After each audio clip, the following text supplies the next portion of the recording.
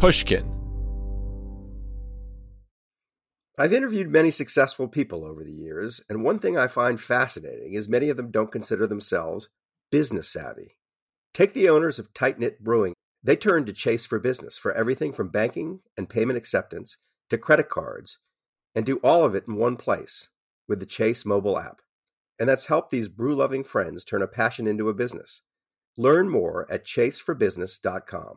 Make more of what's yours. Chase mobile app is available for select mobile devices. Message and data rates may apply. JP Morgan Chase Bank, N.A., member FDIC. The most innovative companies are going further with T-Mobile for Business. The PGA of America is helping lower scores and elevate fan experiences with AI coaching tools and 5G connected cameras. AAA is getting more drivers back on the road fast with location telematics. And the Las Vegas Grand Prix is powering race day operations with 5G connectivity, giving fans an experience at the speed they deserve.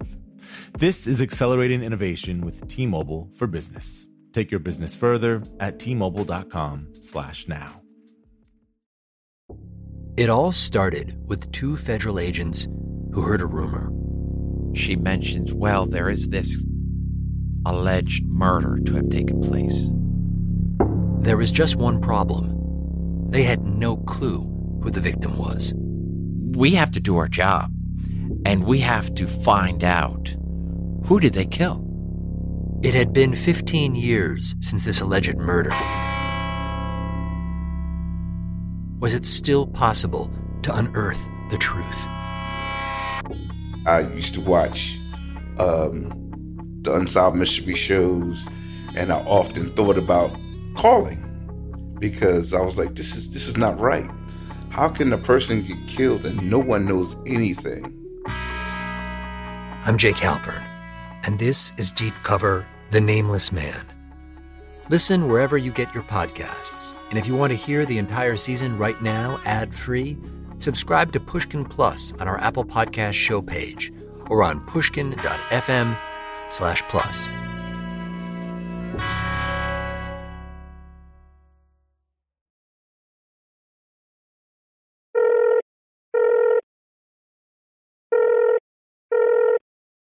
Hi, Joel.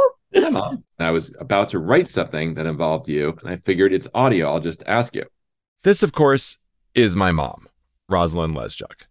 Now, in the 1970s, when I was a kid, you owned a business called, I believe, Plants Alive. That's correct.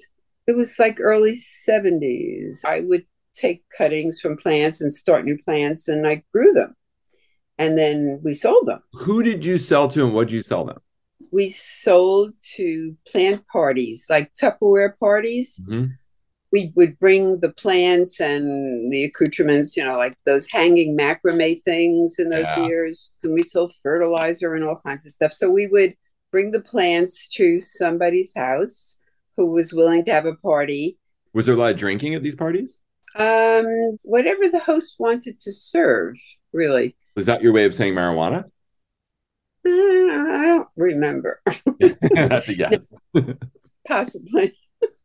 It helped us sell more plants. I'm sure. We had a station wagon instead of a cool car, just so you could transport. We plants. did. Yeah. That's very true. And it always had leaves in it. And some marijuana butts. No. But And the people you sold to, they just were looking for pretty ferns. Pretty ferns? No, we sold some nice exotic plants too. They were just ferns. I didn't know. Wait, is ferns a bad word in the plant world? I didn't no idea. They're pretty common. I mean, we sold some interesting plants. So, plant collecting, I just found out over the last few years, has become a very guy thing. There are these people called plant daddies who are influencers. They're plant influencers on like Instagram and TikTok. Wait, I'm going to show you an Instagram from one of these plant daddies. You can tell me what you think. Wow, nice. Well, he's got ferns. These guys pose naked with their plants. Oh my God, how bizarre. There's a subcategory within plant daddies, which is guys who collect these obscure carnivorous plants, particularly this kind called pitcher plants or nepenthes, which are these giant like cups where insects fall into. Ooh, gross. Yeah. That's interesting. They look like they're from another planet. They're very colorful and they have like teeth. And more men are into these than women? Yeah, it gets super nerdy and they're hard to get and they're collectible and expensive. Is this what your podcast is about? No, it's about this guy. I don't want to ruin it for you because you're a listener. Interesting. I never heard of that. All right. Love you, honey. Love you too. Bye. Bye.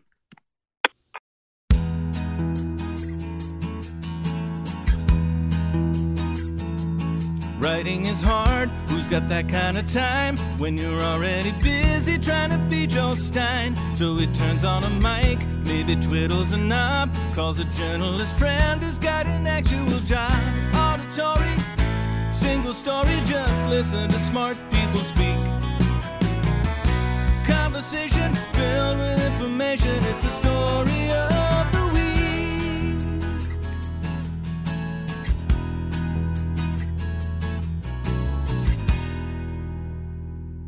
Within the burgeoning world of plant daddies, who are, of course, male plantfluencers, there are a subset of dudes who collect carnivorous plants. And the big swinging dicks of the carnivorous plant world grow nepenthes, which are the biggest, scariest, most alien-looking of all the insect eaters. Brian Howie wrote an article in Wired magazine about a nepenthes collector who went way too far. Brian, thank you so much for doing this. Thanks for having me. I knew about Venus flytraps the way I know about way too much of my knowledge, which is from musical theater. So nepenthes are a type of carnivorous plants, or they're all called nepenthes? They're a genus of carnivorous plant. But this is the one people go crazy for, and they're called pitcher plants because they have what looks like a big cup on them that catches insects. And even these things can be like the size of your head, right? And they can catch rodents? That's right. Yeah, there are a few different species that have been observed to capture and digest rodent prey in the wild. And they also attract insects by just being like really compelling looking. Like they have these kind of fantastical Martian looking colors. They look otherworldly, right? Yeah, they do look very bizarre. And they've recently discovered that they give off a UV light that only insects can see that makes them shine blue. Wow. Okay, people are collecting these things now? Yeah, absolutely. They've gotten really popular over the past 20 years with social media and combined with millennials becoming really obsessed with houseplants. They've just blown up recently, yeah. Like nepenthes collectors have a reputation in the carnivorous plant world of being sort of like the snobs, like the elitist carnivorous plant collectors. And, you know, that's because of how much work and money goes into growing these things. Is it like a stoner heavy metal guy thing? I mean, there are definitely your stoner heavy metal heads who are into this, but I'd say it's mostly a nerdy, like science guy thing. Oh, like a guy who as a kid collected like lizards or something. Totally. Okay. And how much do these things cost? It really depends on the plant. You can pick up, you know, a pretty generic or commonly available nepenthes plant for $10. But I mean, I recently saw a specific cultivar that's really popular in nepenthes circles. They were selling for $4,000 or $5,000 a pop. And what do you feed these things? A lot of people will feed them fertilizer pellets or will buy freeze-dried worms and tweezer them into the plants and feed each pitcher one at a time. They have these routines. They treat them like pets. And you wrote about this guy named Matt Orchard who collects these things. But is that his real name or is that like his plant growing name, Matt Orchard? Is this world like hip hop where you get a name? Some people do have names. They have their Instagram handles that they go by, but Matt Orchard is Matt's real name, yeah. So this guy, Matt Orchard, he's a big collector. What's he like? So Matt, much like me, he had never actually given two shits about plants. Can I curse on this show? If you don't curse about plants, then you're not a cool plant collector. Okay. I know you people. You have filthy mouths. So Matt didn't give two shits about plants, but he's in college in Portland. He goes to a farmer's market with a friend, and his friend buys one of these nepenthes pitcher plants from a local vendor.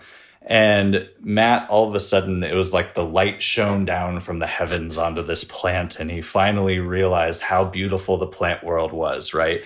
And so he gets one, and then he gets two, and then he gets three.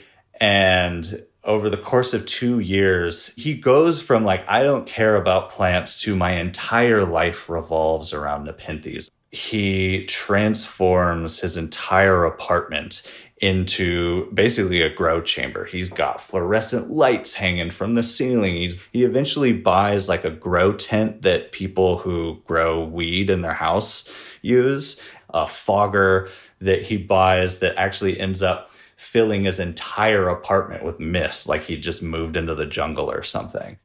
And do people just think he's a freak? Like, has he lost all his friends and he's just hanging out with his plant friends? Well, no, because there are a lot of people who are really into this. And he actually ends up starting his own carnivorous plant club in Portland.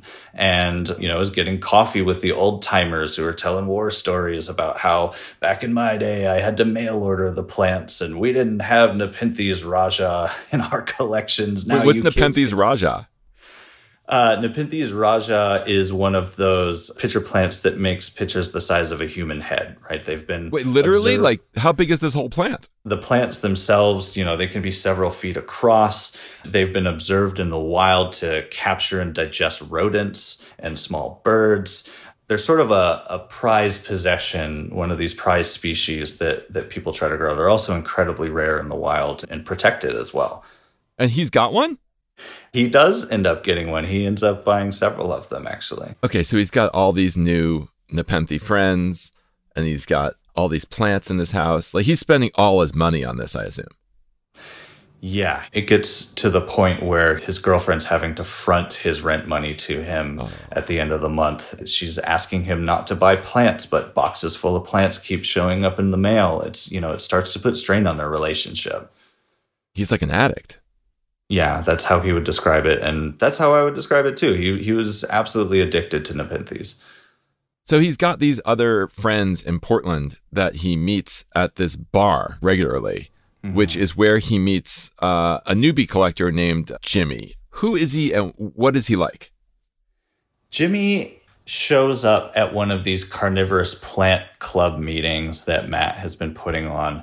And he's poking around, he's asking questions, he's staring at the plants. Matt immediately thinks that he is a thief, right? Because there are so many people in the Nepenthes world who are willing to break into each other's greenhouses and steal plants to get these enviable species. So Matt thinks he's out to steal plants, but Jimmy keeps asking questions, and these are questions that typically come from someone who's never grown the plants before, which makes Matt think that maybe Jimmy's just a noob. And so Matt takes him under his wing and starts to show him the ropes about Nepenthes collecting. Brings Jimmy to his apartment with other collectors and shows off his collection. I'm surprised that like this nerdy group of guys in STEM fields rob each other. Like that doesn't seem right. Not everybody in this is from the STEM field, but I think you can also attribute some of this to the collector mania that you see with collectors in all sorts of different hobbies. Things can get dark when people are obsessed with getting the next one. I mean, these are the Pokemon of the plant world. People are trying to catch them all. Okay, so Matt Orchard, who's this Nepenthes plant collector, gets a warning out of nowhere from the Fish and Wildlife Service saying that one of his packages, which had like 35 plants in it, had been seized as it came from Malaysia. So what does that warning look like? It's a very official looking letter. Basically says, hey, we have seized all of these plants. We think that they've been illegally imported. By the way, if you keep doing this, you could face fines and felony charges.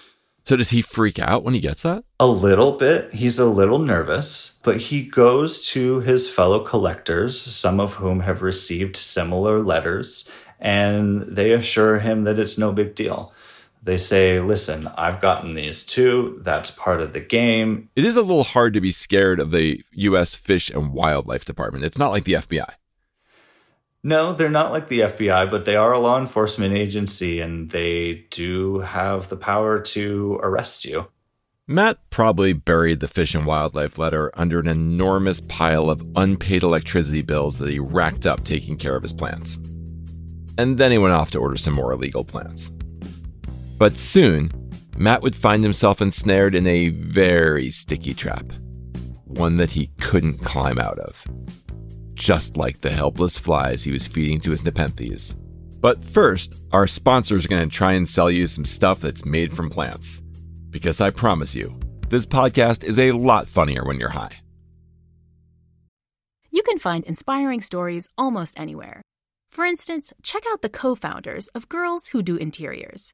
This Miami-based design company was started by 3 friends when they were still in school. And right from the start, they turned to Chase for Business for everything from banking and payment acceptance to credit cards. And they handle them all in one place with the Chase mobile app.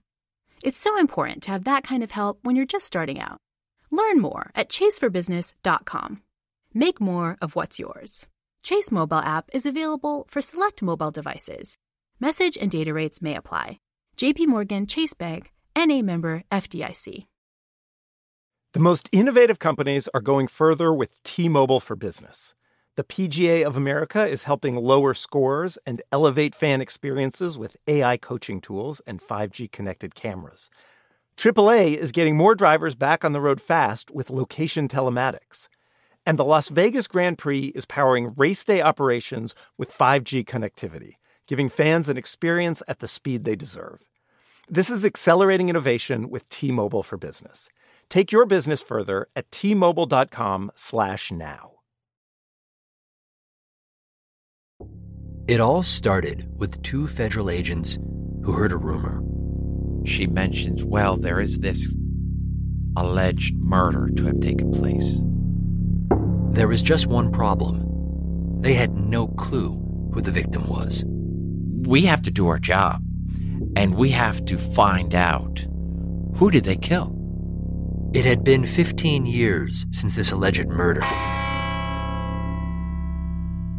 Was it still possible to unearth the truth?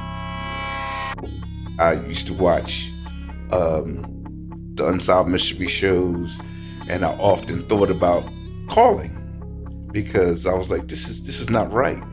How can a person get killed and no one knows anything? I'm Jake Halpern, and this is Deep Cover: The Nameless Man. Listen wherever you get your podcasts. And if you want to hear the entire season right now, ad-free, subscribe to Pushkin Plus on our Apple Podcast show page or on pushkin.fm/plus.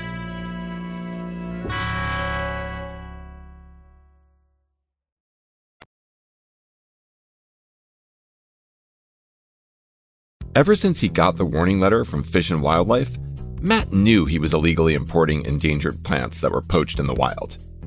But he didn't stop ordering them. I mean, this is really starting to sound like an ABC after-school special. Okay, so Matt, on one morning in April of 2016, gets a loud knock at his door. Yeah, Jimmy's at his door. Jimmy, who's been learning the ropes of pitcher plant collecting, except it's not Jimmy, the plant noob collector. Jimmy's wearing a bulletproof vest that says Fish and Wildlife Service on it. And Jimmy is actually Special Agent Jimmy Barna, who has just ended a 2-year-long undercover sting of Matt and his illegal pitcher plant collection. What happens at that point? Do they just seize all his plants or arrest him, or what happens? Right. So about a dozen Fish and Wildlife agents. A dozen? Yeah. For Matt? For Matt. Yeah. They stream into his apartment. They raid the place. They take all of his plants. They're photographing all of them, tearing down all of his grow equipment, putting tags on everything, cataloging everything over the course of something like 12 hours, right? And Matt's just sitting on his bed in shock. And you have to understand here that at this point, Matt's entire life, his ego itself is wrapped up into this collection. And he's just watching it being torn down and taken away from him. And so while this is happening, he's being interviewed by the agents and telling them about, how he gets these plants. He thinks that they're like looking for money because they seem to think it's part of some bigger operation that he clearly wasn't a part of. But simultaneously, in several other places, there are other Fish and Wildlife agents knocking on the doors of some of Matt's fellow collectors who he'd done business with because they think that this is part of some bigger undercover plant smuggling operation. So Jimmy made a mistake. Jimmy thought Matt was a much bigger, like, Nepenthes kingpin than he was. It seems that way, yes. What's funny is that right before Matt gets busted, there's a local magazine that does a story about Jimmy and his efforts to do undercover poaching stings. And in this story, he says that he's currently working on some carnivorous plant poaching operation stings. And so had Matt happened to have read this article, he might have actually been tipped off as to what was coming. This is so Bush League. We've done a couple stories about, like, undercover busts, and you don't do an interview with a magazine about how you're doing an undercover bust in the middle of your undercover bust. Yeah, no, I thought that was pretty funny. Fish and wildlife. Not impressed. Shouldn't they be going after someone bigger than Matt? Like, isn't there someone bigger up the chain? Yeah, I mean, based on what I found, most of this Nepenthes poaching pipeline is pretty small time. You know, this is nickel and dime stuff. The problem is that there really are only nickels and dimes left of Nepenthes in the wild, and a lot of species there's only a few dozen of them known to be left in the wild. And so if one poacher goes up and spends a couple of hours cutting these plants down, that can be a whole species gone like that. And what law was Matt actually breaking? Matt was violating the Lacey Act, which is basically the United States version of an international agreement between a bunch of different countries to cut down on poaching. And so basically there's a list that protects species like pandas and leopards and orchids and Nepenthes. Nepenthes raja, which we talked about earlier, is on the same level of protection as pandas and other critically endangered species, right? And so the Lacey Act in the United States enforces this list. Did he know this? Like, what's going on there? I think that Matt had some idea that what he was doing was illegal, because some of these plants that he's buying are coming straight from Indonesia and Malaysia. He starts receiving these plant packages, the ones that the feds don't seize. The plants inside of them are tattered. They have sunburnt leaves. Some of the leaves are ripped off. There's like moss and dirt clinging to the roots. And that's not typically what you see from plants that are coming from reputable nurseries. I think that Matt, he eventually puts two and two together and realizes these plants are actually being ripped out of the ground and bagged up and sent to him straight from the jungles of Indonesia. So the legal ones come from nurseries. You can grow them in nurseries. They're a little more expensive and they're very small, and these are slow growing plants. So it's very tempting to get one from the wild that's fully grown and looks cool. Absolutely. Say, take Nepenthes villosa, for instance. This is one of the slower growing plants. It grows at very high altitudes. It's also one of the most sought after plants in the genus. Everyone wants one. But from seed, you're looking at anywhere from 10 to 30 years before it gets to the size where you can get 1,000 likes on Instagram for posting a picture of it. But at the time that Matt was collecting them, this wasn't that long ago. It was 2016. But even then, it wasn't as widely known how imperiled Nepenthes were in the wild and how much collecting was a part of that process. How imperiled are they? There was a recent ecological survey conducted by a few Nepenthes experts that found that more than a quarter of Nepenthes species are threatened by poaching. And about 13 of those species are on the brink of extinction. A couple of them are already gone. There are 2 species that are suspected to be extinct in the wild, and it is believed that they were driven to extinction solely by collectors. Okay, so these poachers in Malaysia, you went there to go meet some of these guys, right? I did get to meet one of them, yeah. And it was not easy to get there, I assume. It wasn't. It was about 3 days of flying. About 12 hours of that was spent laying on the floor of the Manila airport. Another day or so was spent driving up into the mountains of Borneo, and then hike up this mountain in the middle of the jungle. Wait, how long a hike was it? It was a 3-day hike. Whoa. So you were camping? Right. So it's a day of hiking up to a base camp area and then another day of hiking to the peak which is where some of the rarest species live. And I was like having to take breaks and like collapsing on the ground every few hours. So, once you get to the top, the mountain gets encircled by clouds. And so you're basically on this island of mountain peaks. The only thing you can see are the other peaks that poke above the cloud line. And there are Nepenthes pitcher plants hanging from all of the branches. Did you see signs of poaching even all the way up there? We did, yeah. We found chunks of a Nepenthes macrophylla that had been chopped into pieces. And it was just the remainders, the leftovers that the poachers had left behind. This was clearly a giant plant that had been chopped into pieces and shoved into backpacks in the night as they tried to get out of there. It was honestly really devastating because this species is critically endangered. Did it feel like a murder scene? A little bit. It definitely hit me. It cut me deep to see that. I was very sad to see that. So then you went in to find an actual poacher and you met this guy. What was he like?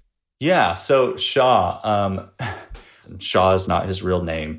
He interviewed on the condition that we not use his real name. And wait, when you meet him, is he what you expect or is he different? He was jovial. He was friendly. He offered to share his tobacco with me. He offered to buy me lunch. He seemed like a pretty nice, straightforward guy to me. Etiquette-wise, as a reporter, you have to buy the poacher lunch, not vice versa.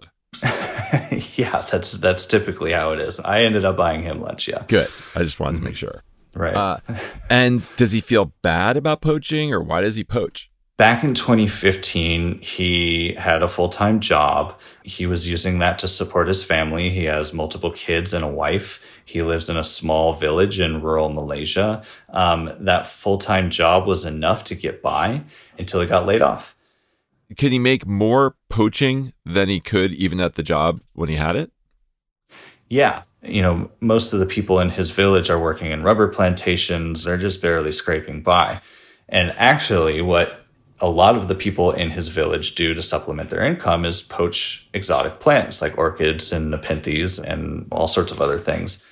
And, he told me, like, I've got to buy my kids school supplies. I've got to put food on the table. I've got a bunch of kids and a wife to support. So as long as these orders keep coming in, I'm going to keep going into the jungle to get these plants because I have to do what I have to do.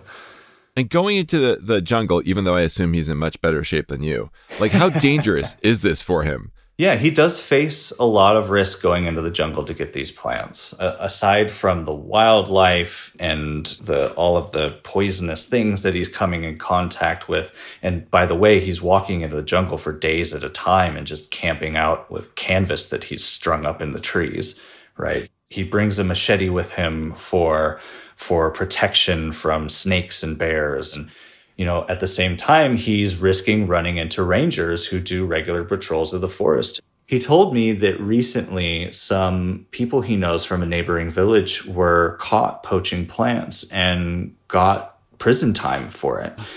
And that's definitely something that he's concerned about and something that he worries about a lot. But again, it just comes down to what he has to do for his family. And I think that this story speaks a lot to the level of privilege that people in this plant poaching pipeline experience and how that privilege plays out in their decision making. Right, because the guy in America gets like a letter in the mail warning him, and Malaysian police are actually taking it far more seriously and putting the poachers in jail. Right. Yeah. I mean, people are facing actual prison time here, whereas the collector is doing this for the sake of collecting the plants and having a hobby. Shaw is doing this because he has a family to feed. Meanwhile, back in America, Matt, did he serve time? Like, what happened to him? He didn't end up serving any time. After 2.5 years of undercover work, he doesn't serve any time? Yeah, that's the part that's really shocking, is that Jimmy spends all of this time doing this undercover sting. He got warrants. And magazine profiles, let's face facts. Yeah. And he's going through Matt's emails. He's going to his house and taking all these pictures. He's recording conversations he's having with him. And so, you can get up to 5 years in federal prison and a $20,000 fine for violating the Lacey Act. But Matt gets 3 years probation and a $100 court fee. He's also forbidden from purchasing Nepenthes during his probation. Well, sure. So how do we feel about that? Do we think that's fair? I mean, I'll let Matt speak for this, in that he felt like getting caught was actually a huge help to him and helped him break his addiction and move on with his life. And so, I mean, yeah, Matt being a straight white guy in the United States, getting a small court fee compared to Shaw, who's facing years in prison for being part of the same industry. I mean, I think that people can draw their own conclusions on that. How is he now? What's Matt up to? He's doing well. He interviewed on the condition that I not divulge where he is now or what he's doing, but I will say that he's doing much better now. He doesn't collect anything anymore. He's got a stable job, a new girlfriend, and he's doing great. I do think it's important to note that Matt feels a lot of remorse for what he did. I mean, one of the species that he bought from a poacher is now extinct from the wild, and that's not lost on him. Brian, you were an avid collector of pitcher plants. Are you still collecting these things? In reporting this, I definitely lost a lot of my luster for these plants. After speaking to the scientists who have been following this closely and realizing how much collectors, even those who don't buy poached plants, are driving this industry simply by popularizing it, I felt that I needed to be responsible and stop buying these plants. Brian Howie, who wrote When a Houseplant Obsession Becomes a Nightmare for Wired Magazine, thank you so much for writing this and telling us about it. Thanks so much for having me. It was a pleasure to be on the show. And I really hope you find some help. Thanks. I'm looking. Brian's story wasn't actually my introduction to Nepenthes collectors. I had read an article a couple months ago in Stanford magazine. It was about these two guys who'd been on the wrestling team together, but they hadn't talked in a while. One had become a Microsoft analyst. The other was an engineer at Google. Again, Stanford. So one of them pulls into this nursery called California Carnivorous, and he looks out his window, and in the car next to him, he sees his old teammate. They had both collected carnivorous plants in their dorm rooms, but had never told each other. That's how nerdy collecting these plants is. Even Stanford students were embarrassed by it. Now, both of these guys each owns a carnivorous plant nursery. This is not a coincidence. The Nepenthe world is full of rich tech dudes. There's this tinkerer meets Burning Man quality to growing Nepenthes. It's yet another thing of beauty that's been ruined by the male ego, much like Burning Man itself. My mom should definitely reboot Plants Alive, only in Palo Alto. She'd make a killing. At the end of the show, what's next for Joel Stein? Maybe he'll take a nap or poke around online. Our show today was produced by Mo Laborde and Nisha Venkat. It was edited by Robert Smith. Our engineer is Amanda K. Wang. And our executive producer is Catherine Girardeau. And our theme song was written and performed by Jonathan Colton. And a special thanks to my voice coach, Vicki Merrick, and my consulting producer, Lauren Zelaznik. To find more Pushkin podcasts, listen on the iHeartRadio app, Apple Podcasts, or wherever you listen to your podcasts. I'm Joel Stein, and this is Story of the Week. My partner has definitely made a lot of Freud jokes about my collection, and you can certainly see why, because before the pictures opened, they look just like dicks. And after they open, they look like vaginas. Oh, and that's why people are posing naked with them. I mean, that's definitely part of the sexual allure, I think, yeah. Up next week, the weirdest hand ever played in the history of poker. The tradition of breaking tradition continues with the return of the Unconventional Awards from T-Mobile for Business at Mobile World Congress. This is an event that celebrates innovators whose bold actions took their industries to new places. If that sounds like you and you're a T-Mobile for Business customer, enter today. If you win, you'll be publicly honored amongst some of the most influential leaders in industry. And me, I'll be there too. Enter now at tmobile.com/unconventional awards. See you there. It all started with two federal agents who heard a rumor. she mentions, well, there is this alleged murder to have taken place. There was just one problem. They had no clue who the victim was. We have to do our job, and we have to find out, who did they kill? It had been 15 years since this alleged murder. Was it still possible to unearth the truth? I used to watch the Unsolved Mystery shows, and I often thought about calling because I was like, this is not right. How can a person get killed and no one knows anything? I'm Jake Halpern, and this is Deep Cover: The Nameless Man.